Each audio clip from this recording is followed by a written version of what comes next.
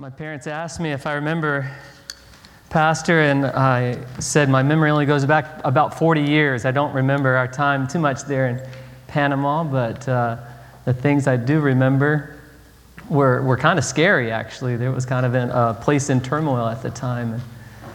Well, it is a joy to be here tonight and to see so many familiar faces, people that I haven't seen in many years, soccer coaches from way back and mentors and history teachers. I had Mr. Castleberry for history and Western civilization back at Grace Academy, and I remember a life motto of his that he instilled into probably hundreds, if not thousands of students, and that was simply two words: do right.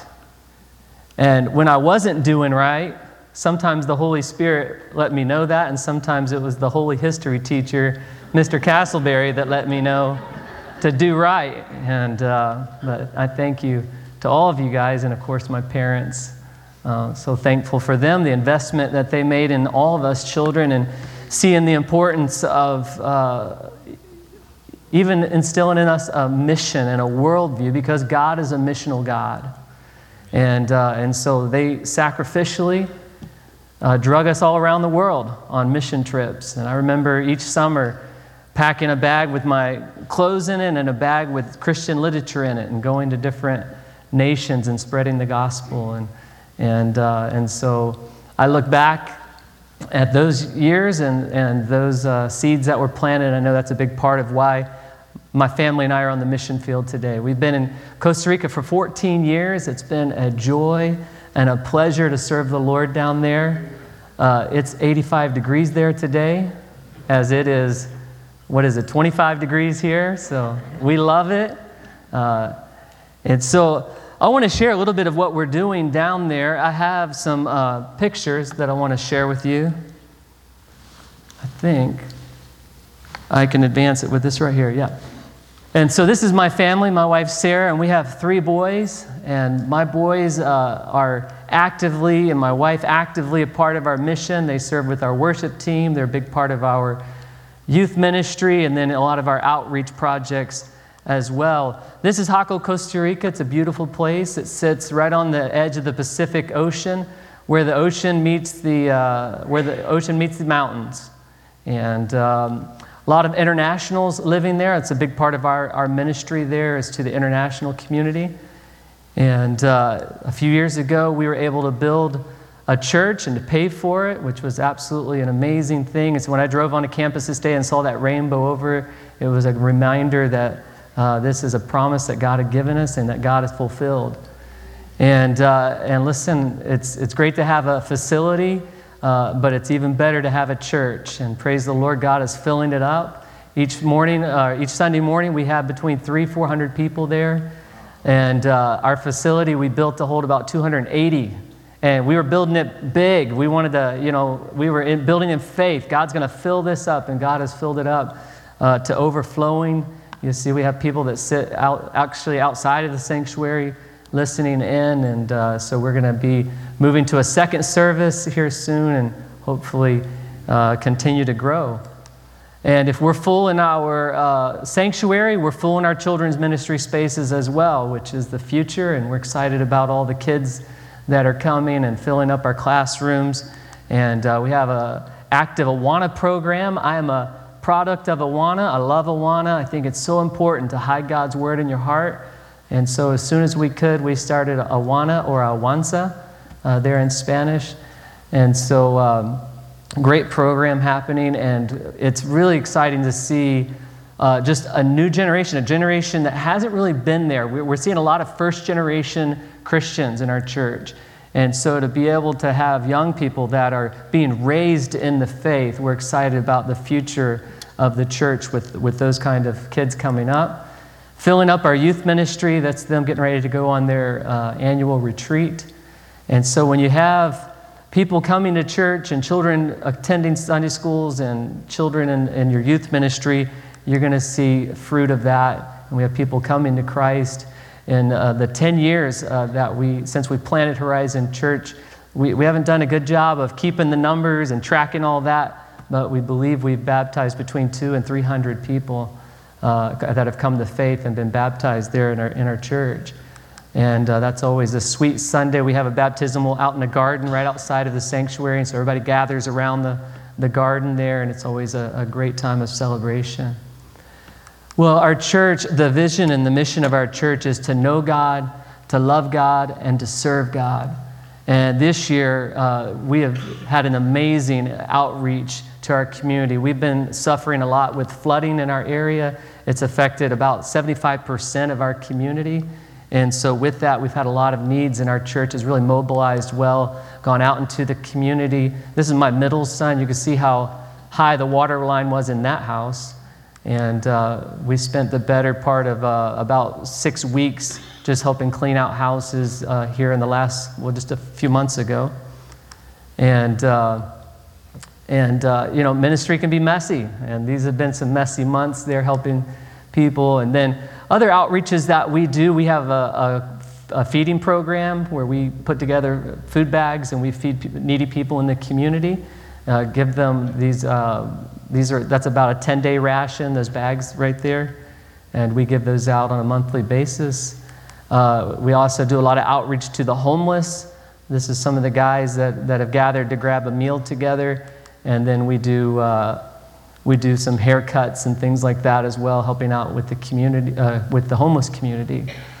We also have a prenatal center that's on our campus. We have 60 women involved in the prenatal center right now. Our youngest client is 13 years old. And these are women and girls that are come looking for help. And as part of that help, what we do is we offer counseling, what's going on with their body, what's going on with the development of the child. And then we build all of that into a Christian program and curriculum, and so they're memorizing Scripture as well. And then with all of the Scripture they memorize, with all the sessions that they come to, they get points, and with the points they can buy things in a boutique. And we have a boutique there with used baby clothes, diapers, all kinds of things like that. So if you come across some great deals on baby clothes and want to buy those, hold on to those. We would love to get those down to Costa Rica and stock that boutique. It's always fun to buy baby clothes, so if you get into some. I want to tell you a story because I could tell you all day a lot about the ministries that we do and different outreaches that we have, from hosting mission teams and having the prenatal center and now a counseling center and working with the homeless in our community. But I want to tell you about Kaylor, this little boy right here. Kaylor was 5 years old, diagnosed with a terminal brain tumor, and was in the hospital and they were going to release him. They'd done all they could do. They were going to release him to come home. And the problem was he didn't really have an adequate home to come home to. He lives in this little space right behind him here underneath this house with his family, a dirt floor and 10 walls. And so the police actually had come to the church and they were telling us this story about Kaylor and wondering if we could help him. And so we mobilized a group from our church and we went over and we began to do some work in Kaylor's home. This is a little bit of his house right here underneath there. And we just began to clear it out and get it ready and began to build walls into it, to put indoor plumbing into the space. And we were able to build little 2 bedrooms there, and they were able to bring Kaylor home to live out the remainder of his life. And Kaylor had some dreams. He had some things that he wanted to do, kind of a make-a-wish kind of thing. And so for about 3 months, we were able to go to soccer games, and this was an amazing day there at La Liga soccer game, and they won that day, and so it was a lot of fun. And then on our way home, we got to do another thing he really wanted to do. We got to ride an escalator in the mall, and so we did that for about an hour, and had a great time riding the escalator there. And then went and saw a movie. Had never been to the movies before, and so we did several things like that. And then this was actually Kaylor's last Sunday at Horizon Church. And we were praying for a miracle, and we were hoping, and we were praying for healing. And I am proud to say and thankful to say that God did heal him, not in the way that we hoped, not in the way that we wanted, but to know that Kaylor is at rest and he is at peace and he is whole with the Lord. And so this was my youngest son saying goodbye to the Kaylor. And I remember at this funeral, someone said to me, let's pray that through the death of a son, that this family might come to know Christ. Through the connection, through the love that they've seen here. And I thought, isn't that how we all come to know Christ? Through the death of a son. And so we were praying for his mom and dad. We were praying for Wendy and for Alexis to continue to come to church. I didn't know if they would. I didn't know if they would just say, God didn't answer our prayers and we're done with this. But they kept coming to church. And praise the Lord, we had the opportunity to lead both Wendy and Alexis to the Lord, to see them baptized there at our church. It was shortly after they were baptized that they realized that they'd never been married and they were living in sin and wanted to be married. And so one day right there in the garden at the church, we were able to do a wedding, see them come to Christ. And then just about 6 months, about half a year later, God gave them another son. And then just recently, they dedicated him to the Lord, gave him unto the Lord. And so that's just one story of many that we've been able to be a part of over the last few years, and so thankful for. And tonight, I want to talk to you not just about our mission. I want to talk to you about your mission, what God has called you to right here in, where are we, Northwest Georgia? And it wasn't too long ago that someone saw all that we're doing. We're in a small town. Hako's not a really big place. And they saw all that we were doing and the impact that we were having there. And she said to me, she's not a part of our church yet, and she said, how many ministers does your church have? And I thought about that for a second, and I said, we have about 300 ministers. Because I believe that every member is called to be a minister. And now, I want to talk to you about that tonight. Every member, a minister. Now, does that mean that we're going to do seminary classes here tonight and you've got to start signing up for seminary classes? No. Does it mean that you have to get up here and preach sometime soon? No. Does it mean that you have to start playing golf or whatever other ministers do? No. The word ministry simply means servant. It means to serve. And we are all called to service. And listen, that's not just in the church. That's in our houses. That's in our businesses. That's in everything, in every walk of life, in all parts of our community. We are called to service. We're called to minister to one another. And as excited as I am about what God is doing in Costa Rica, I'm also excited about what God can do right here in this community. What He can do if this church will mobilize its minister or its members to be ministers. We're all called to serve it. We're all called to service. Now, for some of you, ministry or service comes natural. It's what you love to do. And we can all think of people like that right now. People that are quick to serve. If there's a need, man, they jump on it. They are ready. They love to serve. They are so good at it. And now the rest of us, some of us, we need to work on that. We need to grow in that area. It may not come natural to us. It may not be our first instinct to jump in and serve, but we can grow in this. We can become better. We can become better service or better servants, better ministers. I think the other thing, sometimes we get trapped into this idea of compartmentalizing our service, where we say, well, I serve here. And when I go here, we're not thinking about service. We need to have an idea. We need to have a heart of service wherever we go and whatever we're doing. I had a conversation with someone in our church just a few weeks ago, and she works for the court systems there in Costa Rica. And she was telling me about opportunities that she's had to share the love of Christ with different people and individuals in her workplace. And I said, that is your ministry. God has given you a platform there. He has given you a very unique platform there to minister to people that haven't come to our church. They may never come to our church. But that doesn't mean that the church can't go to them. That doesn't mean that they still can't be ministered to and they still can't be served. They still can't see the love of Christ. And so we need to ask ourselves, are we serving in whatever area God's given us?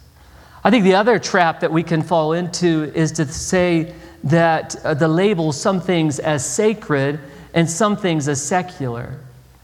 To where we'll go and say this church and this campus is sacred, but then we go into our workplaces or our schools and our neighborhoods and we call them secular. The problem with that is I've been to some churches, to be honest with you, that were very secular. And I've been in some workplaces that were very sacred. And so we need to know that our ministry opportunities can come anywhere and everywhere. Every member can be a minister. And so if we're all called to service, how do we get better in this? How do we become more effective in our service? Well, I want to look at a passage of Scripture in 1 Thessalonians chapter 2, and I want to look at 3 keys to be more effective in our ministry. Each of us is called to service. How can we be more effective in it? In this passage, Paul is writing to the church in Thessalonica, and he is looking back and he is remembering, and then he's challenging them to follow his example that he set for them. The service that he had, the way he had served them when he was there in Thessalonica. He's challenging them to look at his example and to follow it. The first key to effective ministry we see in verses 1 and 2, 1 Thessalonians chapter 2. And it says, "For yourselves, brethren, know our entrance in unto you, that it was not in vain. But even after that we had suffered before, we were shamefully entreated, as we know at Philippi we were bold in our God to speak unto the gospel of God with much contention." The first key to be more effective in our ministry is boldness. We need boldness. Paul says, you know how we were persecuted, the persecution that we had faced in Philippi. And they come to the region of Thessalonica, and they still have wounds on their back. That's the kind of thing that they had endured there. False imprisonment, or false accusations, imprisonment, beatings. And then they're ran out of town. They come to Thessalonica. It would have been so easy for them just to take it easy, for them to keep their mouths shut. But with boldness, they proclaim the gospel to them. It says, with help from God, with boldness from God, in the face of strong opposition and conflict, they were ministering the word of God boldly. Church, I'm amazed how bold we can be sometimes in defense of our favorite sports teams. I'm amazed how confident we can be sometimes when we're talking about our political candidate. And then when it comes to things of faith, we could be so timid. Church, we need to be bold. If we're going to minister effectively, we need a boldness that comes from God. I love that verse in Romans chapter 1, verse 16 that says, I am not ashamed of the gospel of Christ, for it is the power unto salvation. I love that verse in Acts chapter 28, verse 31 that says, he proclaimed the kingdom of God and taught about the Lord Jesus Christ with all boldness and without hindrance. You know what I believe the greatest hindrance is to the gospel today? We want to blame it on a changing culture that isn't as accepted. Sometimes we want to blame it on a political narrative that doesn't want to hear it anymore. But I believe the greatest hindrance to the gospel today is the fact that we don't open our mouths and share it. And so we need to be bold in our witness, not to fear being offensive to someone, not to fear being rejected by someone, but to fear being disobedient to a God who has called us to share boldly. And not only called us to share boldly, but also equipped us to share boldly. Because if God calls us to do something, He equips us to do something.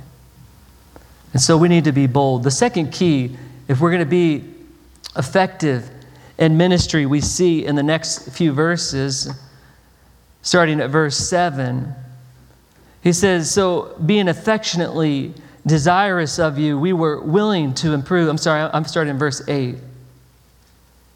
Verse 7 says, but we were gentle among you, even as a nurse cherishes her children. So being affectionately desirous of you, we were willing to have imparted unto you, not the gospel of God only, but also our own souls, because you were dear to us. Looking down just a little further,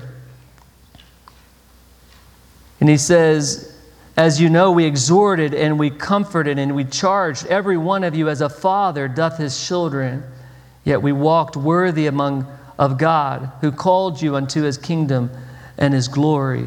The second key to effective ministry is love. Paul says, we minister to you like a mom tenderly caring for her children. We ministered to you like a father who is urging and challenging and encouraging his children. The Lord showed this verse to my wife and I early on in our ministry there in Costa Rica. I remember reading it one day, and just that idea that God is calling us to a passionate, affectionate love for other people. So much so that not only will we share the gospel, but we'll share our very lives. That we're not just preaching, but we're living it out. We're faithfully living it among them. I remember reading that verse and saying, Lord, I know that's the kind of ministry you have for us. One of pouring out our lives into people. We didn't know this at the time, but God would allow us to open our doors to bring in 2 runaways. One of them was pregnant at the time. To raise them in our home. To have 5 years raising those 2 and then the child that came. And to not just share the gospel, which we did, and that was a glorious day to see both of them put faith in Christ and be baptized, but to just be able to do life with them, to live out an example of Christ with them. That's what Christ has called us to. And so if we're going to be effective in our ministry, we need to have love for people.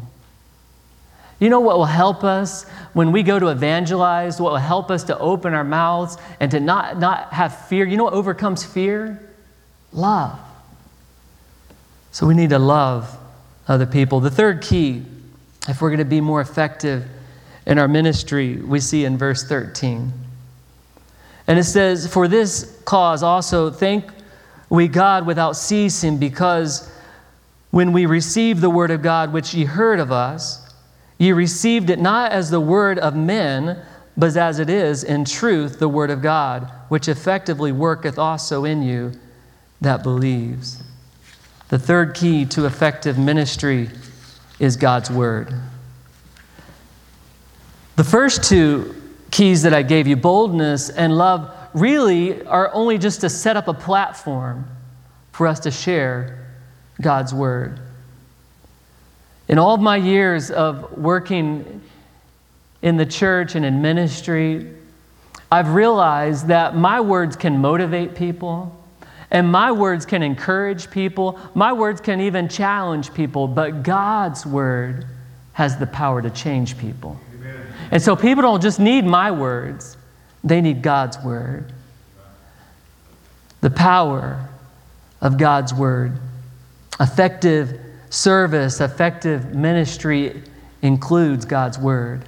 I could think of so many times in our 14 years of ministry there in Costa Rica now, so many times where I didn't have the words, or where my words fell so short. I remember just a few years ago getting a call from a hotel. They told me there was a family that was in distress, that had some needs, and asked if I would come and minister to them. And I got there, and I didn't know exactly what I was walking into, but when I opened the door, I knew that it was not a good situation. I heard weeping and wailing like I've never heard before, mourning and pain.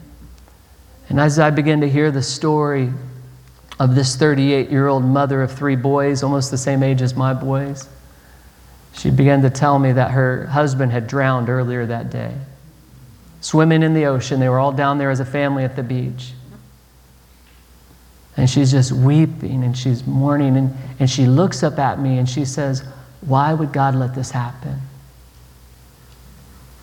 And I got to tell you, I didn't have words. I didn't know what to say. I knew that wasn't the moment where I say, well, this wasn't God's desire and His plan. He created the world perfect in Genesis. She didn't need to hear that. I didn't know what to say. And so I opened my Bible to Psalms, and I just began to read Psalms over her, and it was absolutely amazing to watch God's word minister to this woman, to bring a comfort to this woman that my words would have fallen so short of. If we're gonna minister effectively, we need to share God's word. It is the greatest tool that we have in our service. You may have a neighbor that's hurting right now, a neighbor that's struggling, and you don't know what to say. You don't have the words. I want to encourage you, you do have the words because you have this word. And so write out a verse and put it on a card and put it in her mailbox, or text her something. Maybe you have a son or daughter that's hurting right now, and it doesn't seem like they want to hear it anymore from you. You don't know what to say anymore. Share with them God's word. But here's the thing. If we're going to minister with God's word, we need to know God's word. If we're going to know God's word, then we need to read God's word. We need to study God's word. God has called us all to be ministers. He's called us all to service. Now, some of us will serve overseas. Some of us are called just to serve across the street. Maybe you're called to be a minister in your workplace. But God has called us all to minister. And so I want to challenge you in this new year. We're just 2 weeks in. It's not too late to set goals. It's not too late to put some new habits in place. But I want to challenge you in this new year to identify your ministry, your place of service. Maybe it's an area that you're already serving here in the church. And then in that place of ministry, commit to growing. Commit to being more effective. Commit to being more bold. Commit to displaying more love. Commit to sharing God's word. And so I hope that you will have an amazing year. I hope, church, that you'll make the most of every opportunity that God gives you to serve Him. Let's pray together. God, we thank you for your word. Lord, we thank you that we could take just this short time and open your word and study it together. And Lord, I pray that it will minister unto our hearts. Lord, you've called us all to service. And some, Lord, the service will be in their home. It'll be in their workplace. It'll be in their communities, in their schools, in this church right here. Lord, there may be people here that you're calling to service overseas. But God, wherever we go and whatever we do, Lord, I pray that we will serve you with boldness. I pray we'll serve you with love. I pray that we'll serve by sharing your precious and your holy word. God, if we'll do that, you'll do the rest. We praise you, Lord. We pray these things in your name. Amen. Amen. Thank you.